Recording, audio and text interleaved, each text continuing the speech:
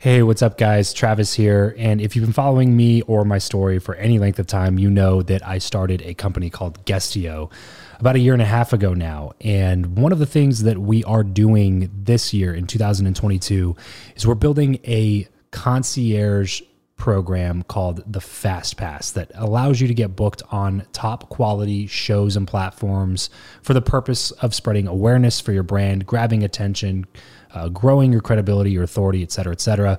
And so if you are listening to this right now and you are a 7-figure plus entrepreneur and you have a budget to bring in traffic, attention, credibility, authority to your brand, then this might be a really great program for you. Just head over to travischappell.com/10K. Why 10K? Because we guarantee in this program that you're going to be able to speak in front of 10,000 people within 90 days. Okay, 10,000 people within 90 days. Imagine getting on a stage in front of 10,000 people to share your message, your story. Well, that's exactly what we are doing inside of this program through virtual stages like podcasts or virtual events or YouTube channels or blogs.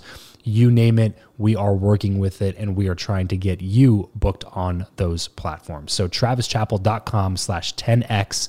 There's a quick application there, and then right at the end of that application, it'll prompt you to set up a phone call where you will jump on a call with me, and we'll talk through whether or not you're a great fit for this program. Please act fast on this. Do not wait, because we are only taking on 1 or 2 clients a week due to constraints with our team and the limited supply of high quality shows and platforms that are out there in the market. So if that's you and you're really wanting to explode your brand in 2022, head over to travischappell.com/10K, fill out the application, schedule a quick phone call, and you and I will chat really soon about whether or not this would be a great fit for you. Thanks, guys. Talk to you soon. Hey, this is Jared Hanning, author of The Thinking Patterns of Success. And if you want to level up your relationships, you should be listening to the Build Your Network podcast with my good friend, Travis Chappell. If you're tired of the old way of networking, the business cards, the awkward conversations, and the aggressive pitches, but you know how crucial your network is to your success in life, then you're in the right place. Welcome to Build Your Network, the only top-rated show committed to helping you master content networking, foster real relationships, increase your authority, and build the network of your dreams. Listen in on conversations with world-class entrepreneurs, authors, thought leaders, and more as we deconstruct their best strategies for your success. So get ready to burn your business cards, ditch the name tag, and discover the new way to network with your host, Travis Chappell. Hey, what's going on, everybody? Welcome back to another episode of Build Your Network. Today, I'm sitting down with Jared Hanning. Jared is an award-winning speaker, has been featured on ABC Nightline, spoken on stages all across the country, has clients all across the world, delivered 4 TEDx talks related to mindset performance, and has been chosen by TED Global as the featured speaker of the week. He specializes in a Nobel-nominated process that teaches you how to think at a higher level and allows you to access different parts of your brain on demand. As a result of his training, most of his clients go on to double their income by purposely working half as many hours. Guys, it's going to be such a fun conversation to have with Jared. But first, really quickly, if you are a coach or a consultant or an entrepreneur and you want to know how a podcast could benefit your business, then head over to podcastprofitcourse.com. There is a free live training that we do a couple of times a week, all about how to make money from podcasting for your business. That's podcastprofitcourse.com. Head over there, and we will see you over there really soon. Jared, what's up, bro? Thanks so much for taking the time to join me. Yes, sir. Thanks for having me. It's going to be a good time.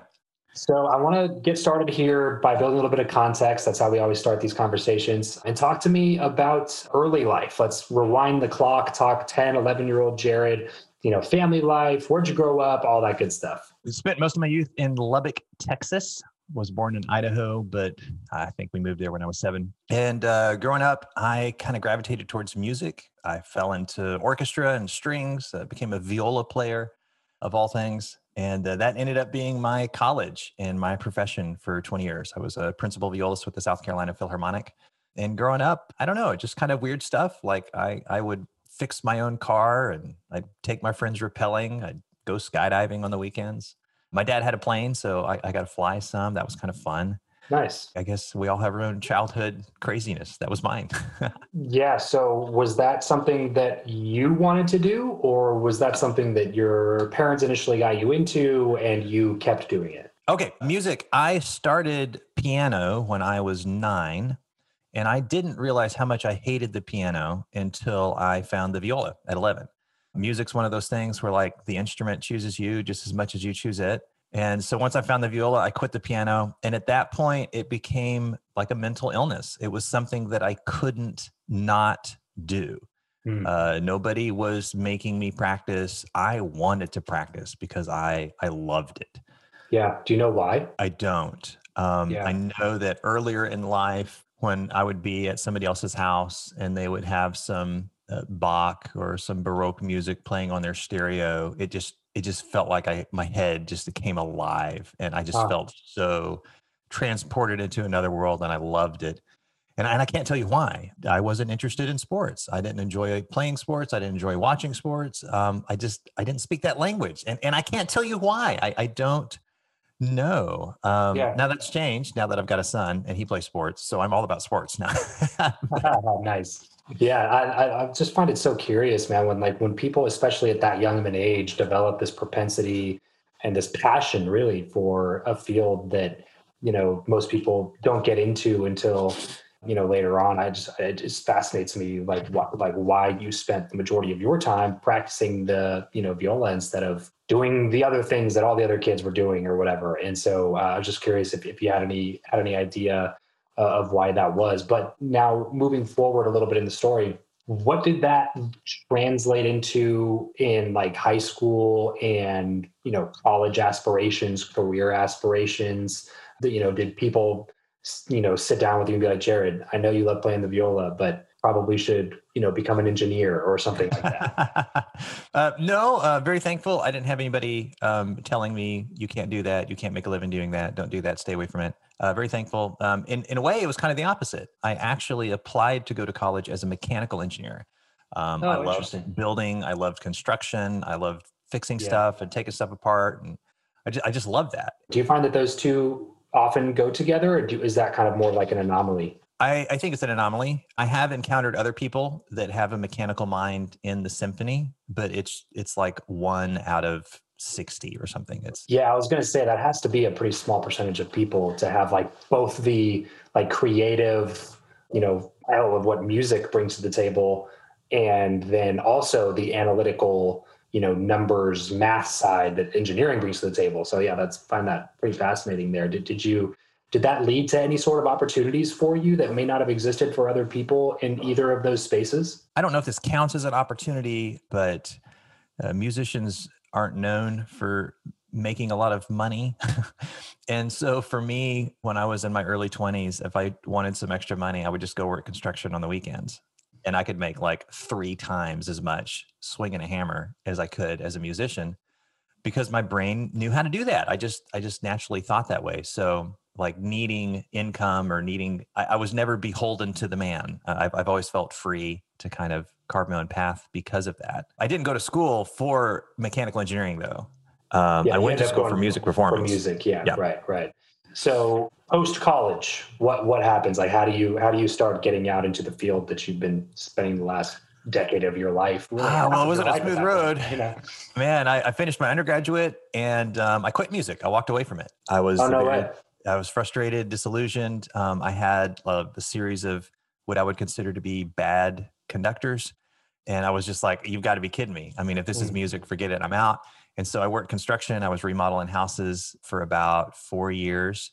And at the end of remodeling houses, I was like, you know what? No, this is not fulfilling. I mean, it's interesting and I enjoy being able to build things and fix things, but it's not fulfilling. So at that point, I went back and got my master's degree in music performance, which took me to where I'm at now, Columbia, South Carolina. And I absolutely love the weather here in South Carolina and the scenery. I think it's wonderful. And the symphony here was wonderful. It was a wonderful symphony. And so I just stayed, and that's what I did for the next 20 years. Yeah. Okay. So now let's talk transition into what you're doing now. So give us a quick rundown, a quick idea of the things that you have going on, the book that you wrote and all that kind of stuff. And then we'll talk more specifics. So some people don't know this about music, but when you're engaged in making music, whether you're clapping your hands to the radio or singing in the shower, whatever it is, in that moment, you are using more different parts of your brain than any other time of your life. Sharp contrast with athletic performance, where the better your body is performing athletically, the less of your brain you're using. This is because you can't afford for glucose to be going to the brain. That glucose needs to be going to the muscles. This does not mean that music is better for your brain than sports. It doesn't mean that at all. It's just a different process that happens in the brain. So during that time, after I had finished my master's and I'm playing full time, I was traveling, speaking, coaching, doing workshops, and teaching people, the business owners, how to access different parts of their brain on demand. Because the only reason you keep hitting the same obstacles that you do is because your brain keeps coming up with the same solutions. And you can't think of something that doesn't make sense.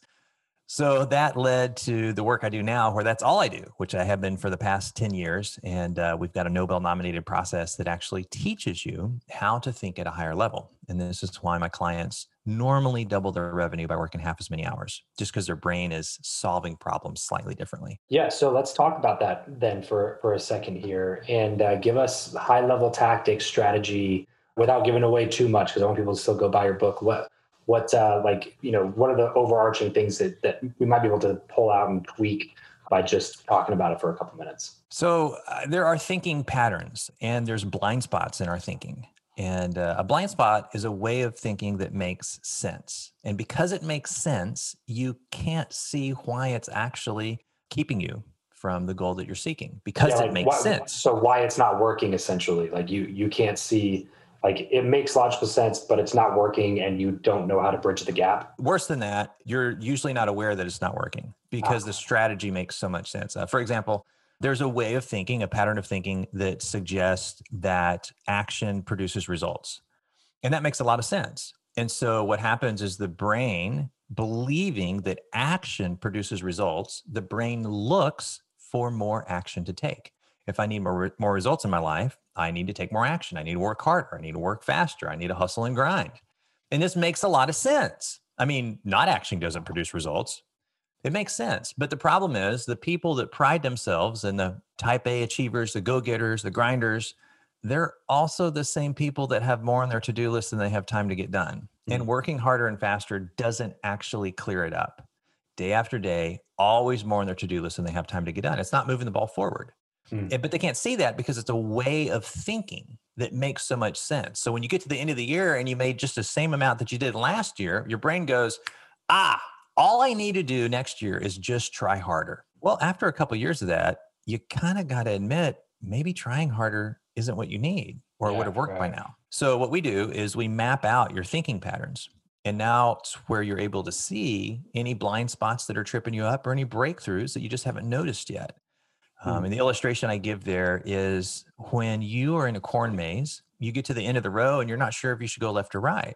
And maybe the strategy is, but if I will run, then I can get to the end of the next row faster and I can make more decisions quicker and I'll get out of here sooner. Or we can just stand you on a ladder and instantly, oh my gosh, why didn't I see that before? Now it all makes sense. Now it's obvious that if we stand you on the ladder, you can see the whole picture. That's obvious. So obviously, if we map out your thinking patterns, you'll be able to see where your next breakthrough is in business in a way that you can't access any other way. That's obvious. Here's what's not obvious.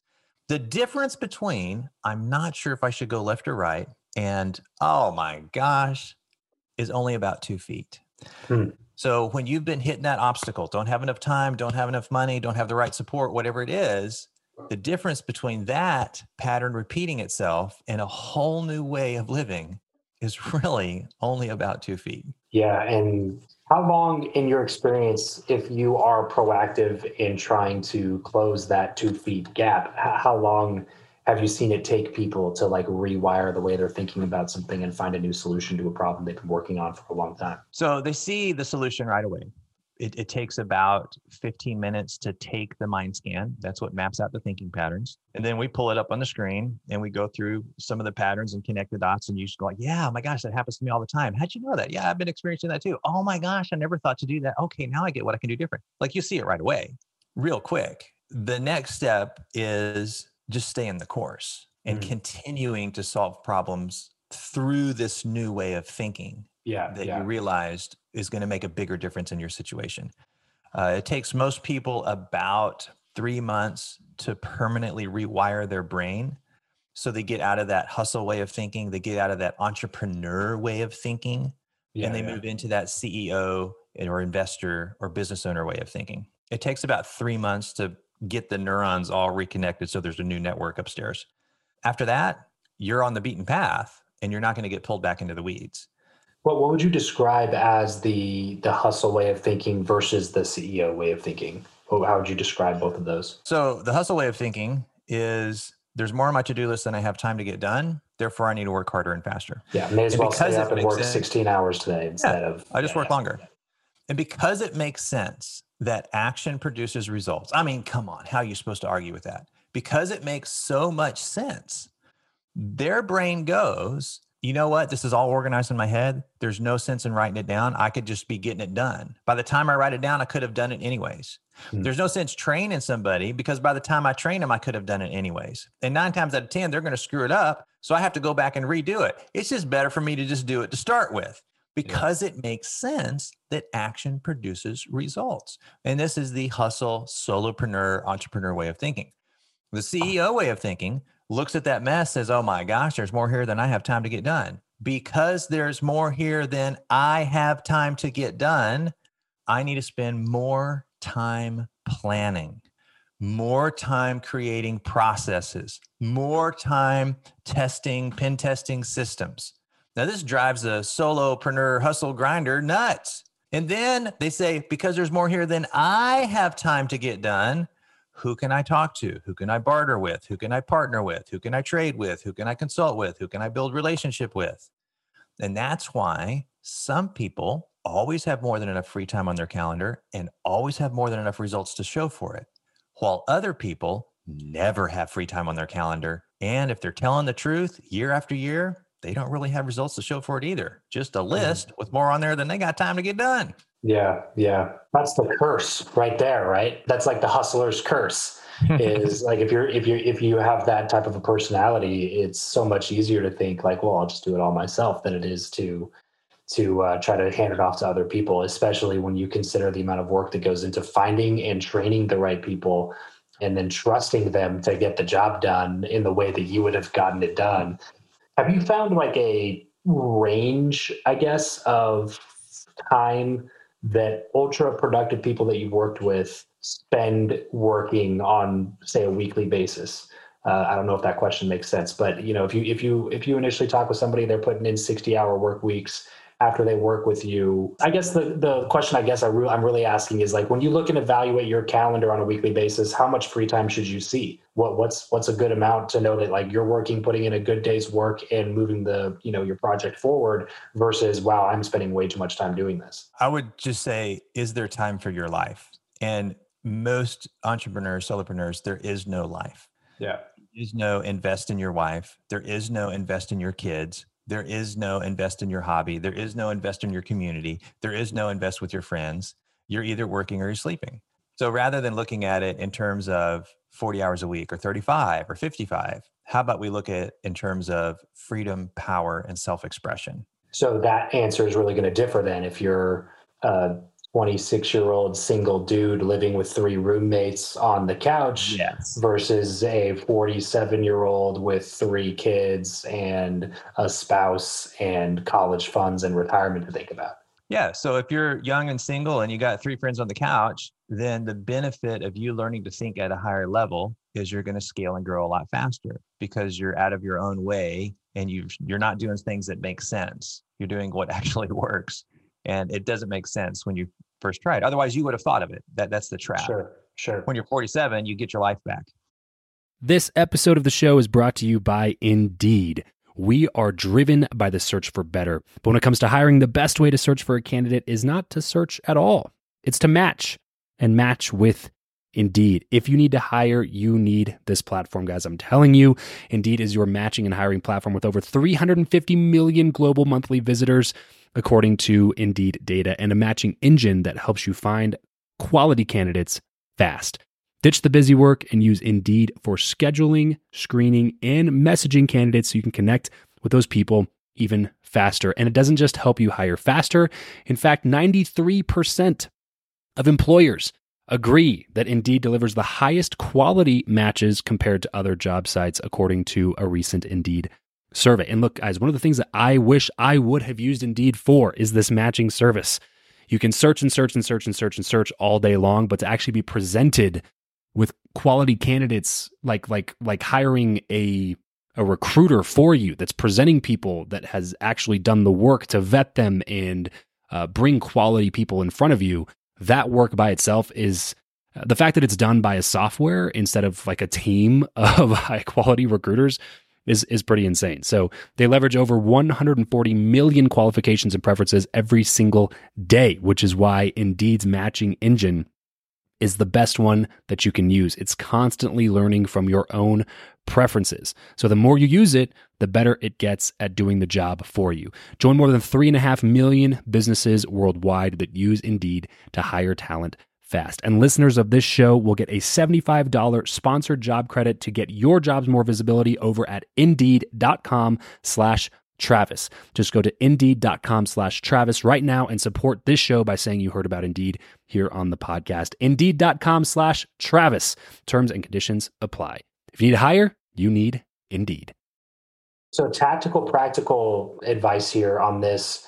Where do you start with that? I'm sure there's got to be some sort of a hierarchy of tasks that are on your plate that you need to give away to other people versus keep for yourself. And I'm sure it has to do with strengths, weaknesses, what you're good at, what you're not good at. But can you kind of walk us through, like if I'm looking, like if somebody's listening right now and they're like, that is me and I don't want it to be me anymore. I'm putting in 80 hours a week. How do I look at my schedule and start prioritizing things to build processes and systems for versus things that I can still do, or things that, not that I can still do, but things that I should still do? How do you start making the differences there? A couple things. And I do want to acknowledge that when you're in it, you have a lot of reasons supporting why you're in it. Well, I would hire help. I just don't have extra money to hire them, so I have to do the work. Well, I would hire help, but I don't have the time to train them because I've got to finish this. Well, I would do that, but I have to. You have a bajillion reasons why you've got to do all this stuff because you can't afford or you don't have time or whatever it is. So how do you break that cycle? There's two things I would say. One is get clear on the true value of your time. I've got some videos out there floating around. Just Google $500 an hour, Jared Hanning or something like that. I'm sure you'll find a video where I'm teaching this particular formula. But when you're clear on the value of your time and the task that produces that value, then you get out of that, oh man, no, because it's going to cost me $50 an hour to hire somebody to do that, to do the accounting or the website or to run my Facebook ads. I can't afford that. It's just cheaper for me to do it myself. No, because you're really clear that when you do this task, it's worth $1,000 an hour in value back to your company. The reason I call it the $500 an hour equation is because I've never seen anybody come in under $500 an hour, which by the way is $1 million a year. So that would be one, learn that formula because it'll save your butt. The second one, without learning the formula, I'm going to give you 4 things to look for in your to-do list. And this will break the cycle right away. This is another formula, PULP, P-U-L-P. I'm sure there's a video of me teaching it somewhere out there. Just Google P-U-L-P and my name, Jared Hanning. I'm sure it'll pop up. So you go to your list. I got to schedule this, email that, return that, get the contract, avoid this, fire this person, hire this person, consult with that, learn how to do, you got all the stuff, get it all on there, write a P next to everything that you could procrastinate. That doesn't mean you should, doesn't mean you shouldn't. I don't have to go to the gym today. It's not going to kill me. I can go tomorrow. I don't have to make cold calls today. It's not going to kill me. I can do that tomorrow. I do have to get that contract in the mail or I'm going to lose the money today. I do have to renegotiate that lease or I'm going to be out of a place today. If you can procrastinate it, put a P next to it. That doesn't mean you should or shouldn't, but it's going to come clear real quick. Next, if there's anything on there that is uncomfortable, God, I've been avoiding this conversation with my spouse because I'm afraid how they're going to react. Well, that gets a you. That's uncomfortable. I've been avoiding firing this client because I'm going to miss the money and I don't want to make them mad and I don't want them to go on Facebook and post about what a jerk I am. Okay, that gets to you. I've been avoiding these cold calls because it's just uncomfortable to call people and see if they want to do business together. That gets to you. If there's anything on there that makes a long-term difference, that gets an L. Here's the difference. When you return emails today, it does not make a difference because tomorrow you got to return emails again. When you schedule something or reschedule something, doesn't make a difference. Tomorrow, you got to do it again. When you send out a contract today, guess what? If you want to get paid tomorrow, you got to send out another contract. Doesn't make a long-term difference. But instead, if you go through your past 100 email replies to people and break them into 3 basic topics and break those into 3 normal responses And then you get to Fiverr and you find yourself a virtual assistant and you train them in how to do that. Now you will never again have to respond to those types of emails. It makes a long-term difference. That gets an L. Last one, purpose. There's something about that task that causes you to feel like you did your job that day. I can have a day where I return 100 emails and have 27 phone calls, go to 3 meetings, skip lunch, stay late. And at the end of the day, feels like I didn't get a darn thing done. On the other hand, my kid can get sick and I got to go pick him up at school. And then we got to go to the doctor. Then my car breaks down. Then I got to get a rental. Then I got to go to the pharmacy. Now I'm in line at a grocery store. Next thing I know, it's 4:30 in the afternoon. I haven't done jack diddly squat. I pull out my phone and I text that prospect I've been meaning to follow up with. And there's something about that action in line at the grocery store that causes me to feel like I did my job that day. I moved the ball forward. So if it has that deeper purpose, then that gets a P. Now, if you'll do that and you got 27 things on your to-do list, I bet you 2 or 3 of them will have all 4 letters. That is the very first thing you need to go to work on. Now, those fires are burning, but here's the deal. If you don't address tomorrow today, then tomorrow you're going to be in the same pickle. If you address today, then tomorrow you could be in the same pickle. Yeah. So all I'm saying is start your day with a thing that has all 4 letters next to it. End your day with that minutia because it still needs to be done, right? We still have to email and contract and submit and schedule and all that. Okay. What most people do is they have it opposite. They start their day with the administrative tasks that you could outsource for $10 or $15 an hour. And they wonder why they don't have money to hire an administrative assistant. Well, because you're spending all day making $10 or $15 an hour. That's why. And then they say, well, you know what? That's an important task. And I'll tell you what, this afternoon, I'm going to have some more time, then I'll focus on it. And this afternoon never comes. Flip it. Start your day with the big thing. End your day with the little things. I guarantee in 5 days, you will be out of that rut. Perfect tactical solution here, man. Thanks so much for going into that. The pulp solution. I'm curious on what your advice would be for people who are in that boat of, I know that I've been putting it off. I need to hire at least an admin assistant. I need to bring somebody else in. Another guy that I've had on the show, Dan Martelli, says, if you don't have an assistant, then you are your assistant. Correct. And so what if you're in that boat and you're looking at your numbers and you're like, I genuinely just don't think I can afford to hire somebody. Is there any different mindset that you can maybe instill in them? Or is there a point where they're right and you shouldn't hire somebody until you get to a certain threshold? Is there like a rule of thumb there? I would say take the mind scan so you can see how your brain solves problems and understand how other people who are making $10 million a year think differently. Go find my $500 an hour equation so you can get clear on the value of your time. That video probably takes 5 minutes to watch. And it might take you 30 seconds to do the equation. Now you are in a position where you realize my time's worth $500 an hour when I do this. It's worth $1,000 when I do that. I can't afford not to have an assistant. Now I get that this month you don't have enough money to make it to the end of today. I get that. You don't have to hire an assistant full time though. Just start with 2 hours a week. You've got $20 that you can scrape together and change in your closet. Go hire somebody for $20 a week and spend those 2 hours on your $500 an hour task. If you will do that for 4 weeks, you'll be out $80 and you'll have made $5,000. Yes. Start somewhere. Get started. Get the ball rolling. Yeah. Yep. Go somewhere like FreeUp or Upwork or Fiverr. Find somebody that you can give it's incredible to me too, Jared, I'm sure you find the same thing. How many people try to do things that they're not even good at because they don't want to hire, it's like, you're not a graphic designer, but you're going to spend 3 hours in Photoshop or Canva trying to design something that's going to look like crap anyway. Of like when you could have like literally just paid some person $12 on Fiverr to knock it out for you, and you could have done your $5,000 or your $1,000 an hour task or $500 an hour task. Do you think it just stems from a lack of understanding what those high impact tasks are for people? Yes. Okay. Yes. So they're not clear on the value of what drives their business. So the $500 video that you're talking about, that will help them solve that. They'll understand which task in their business produces the most value. Got it. Right now, they're looking at their to-do list and all of it looks like, oh my gosh, look at all this stuff that has to get done. After you learn that equation, you'll go, oh, wait a minute. This is the most important thing I need to start my day with. Yeah, got it.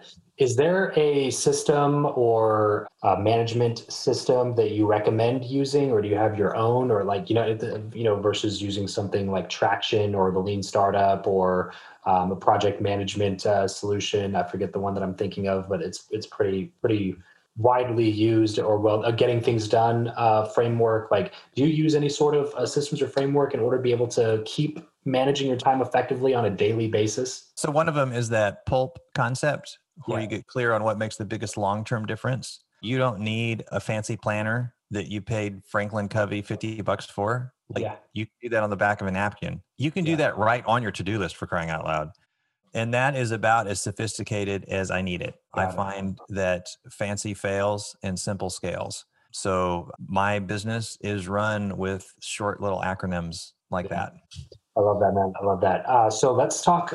We're running out of time because I got so caught up in the management, the time management conversation, which I do think is going to be extremely valuable for people. But before we wrap up here, I do want to talk to you a little bit about relationships and networking, because that's what this show is really all about. Yes. And so this is the question I ask everybody to get that conversation moving in the right direction. And this is what I want to spend the last couple of minutes that we have together talking about. So who or what, Jared, who you know or what you know, which of those two do you find to be the more valuable asset in life, and why? I would say, who knows you?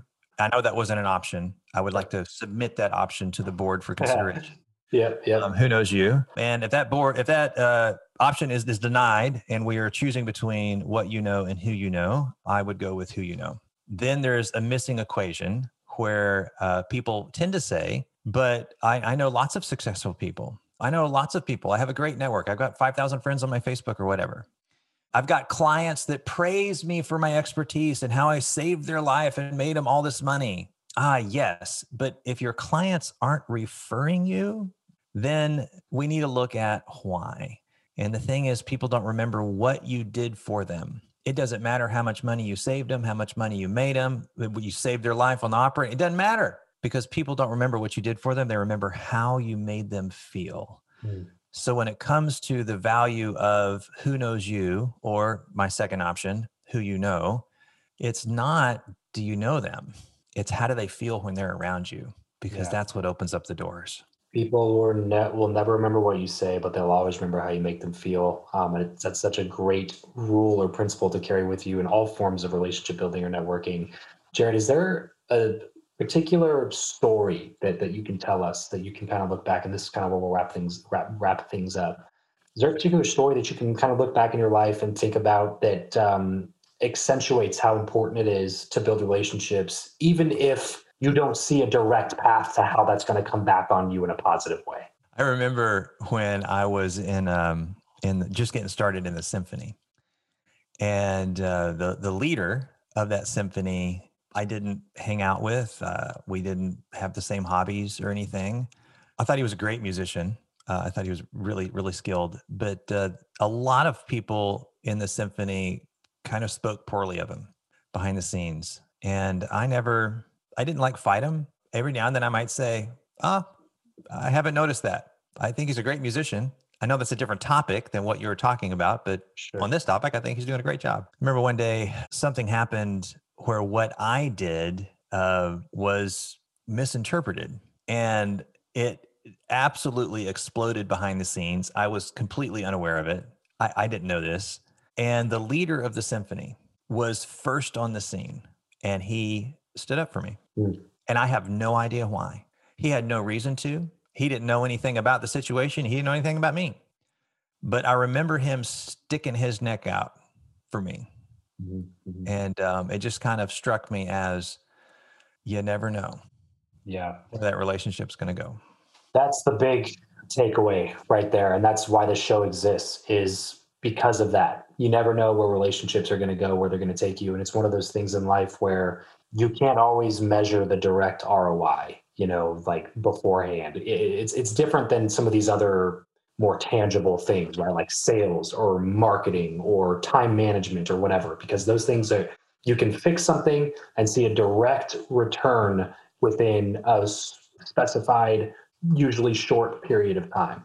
Whereas relationships are just one of those things that you just gotta kind of do it and trust that the law of reciprocity will always reign true. So if you build relationships and constantly add value and treat people correctly, then that's just going to compound over a long period of time, and the benefits and the results are always going to make the initial effort that it took to create them, way worth it. So yeah, webinars don't always work. Facebook ads don't always work. Lead magnets don't always work. Chatbots don't always work, but relationships always work. Love it. That's a perfect way to wrap up this conversation, Jared. Let's move into the last segment, something I like to call the random round. Just quick random questions, quick random answers. You ready? What profession other than your own do you think that it would be fun to attempt? I would love to be an adventure guide. Corporate retreat wants to learn how to scuba dive, and I'm the guy that teaches them how to scuba dive for a weekend. An adventure guide for rock climbing or skydiving or scuba diving, whatever. I think that'd be fun. If you could sit on a park bench with somebody for an hour and chat, who would that person be? I would want to sit on a park bench with, I'm going to go with Elon Musk. Yeah. That's a good answer. How do you like to consume content? Books, audiobooks, blogs, podcasts, videos? Old-fashioned paper. Old-fashioned paper. What's a book that you'd recommend to the audience? Oh my gosh. Geez. Just one? Oh, you're killing me. If I had to go with just, oh my God, it's so hard. In addition to the thinking patterns of success, obviously. If I had to go with just one, I would pick The Four Agreements by Don Miguel Ruiz. Is there a particular reason? Is that like something that you just think applies to everybody? Yes, I do feel it applies to everybody. Also, it's incredibly short, really small, really simple. And the core lesson is really short, really small, really simple. So like you read the book and you've got it for life. Give us a glimpse of your morning routine. Morning routine, I am the kind of person that wakes up when I'm rested. Nice. Sorry, overachievers. I'm not a 5 a.m.er. And before I start my day normally starts at 10. My work day normally starts at 10. I will have some coffee. I will go work out at the gym. Occasionally I'll spend some time reading, and then I start at 10. But I value my sleep more than my bragging rights in the entrepreneurial community. Do you find it helpful to separate, like you say, your workday starts at 10 a.m.? Is that anything and everything, or is that like project work focused first and then calls later? Do you kind of do some, sort of a schedule management process? So yeah, my day is either composed of one-on-one high-end client calls or podcast, whether it's an interview or my own show, Mindset Performance. It's either one of those things. I'm either moving the ball forward or taking care of the ball. What is your go-to pump-up song? Oh my gosh, my go-to pump-up song. Today I had Imagine Dragons in my head, and it was working pretty well. Yeah, their stuff is good. They just make really solid music. What is something that you are not very good at, Jared? Oh, golly. Okay, hanging wallpaper. Perfect answer. Love that. I was like right off the top of your head too. I've got a nightmare story about thinking I was capable of doing this and failing miserably. So yes, hanging wallpaper. Not even close. I'm not even going to pretend. Perfect. What's one place now online where our listeners can go to connect with you the most? Mindsetperformance.co. Mindsetperformance.co. Head over there to learn more about Jared, what he has going on over there, mindsetperformance.co. Check out his podcast, Mindset Performance. If you like the conversation that him and I had today, I know that I definitely did, and I have a lot of takeaways that I'll be implementing in my own businesses. And so if you enjoyed this conversation, please be sure to go check out some of Jared's stuff. That's Jared, Jarrod, Jared Hanning, Haning. If you go to look up some of his YouTube videos, and that's mindsetperformance.co. Jared, thanks so much for taking the time, my man. I had a fantastic time chatting with you today. Thanks for having me. That's it for this episode. If you want to connect with Travis and other like-minded people who also listen to the show, then you're going to want to head over to travischappell.com/group to join his free Facebook group, Podcast to Profit. Travis will see you there. And remember to leave every relationship better than you found it.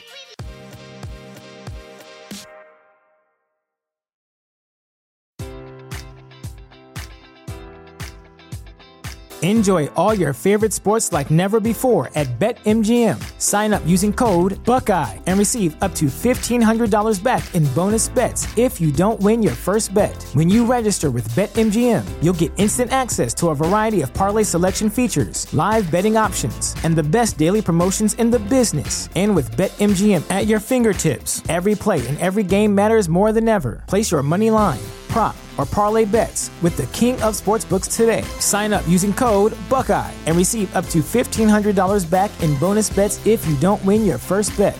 BetMGM and GameSense remind you to play responsibly. 21 plus and present in Ohio, subject to eligibility requirements. Rewards are non-withdrawable bonus bets that expire in 7 days. Gambling problem? Call 1-800-GAMBLER in partnership with MGM Northfield Park.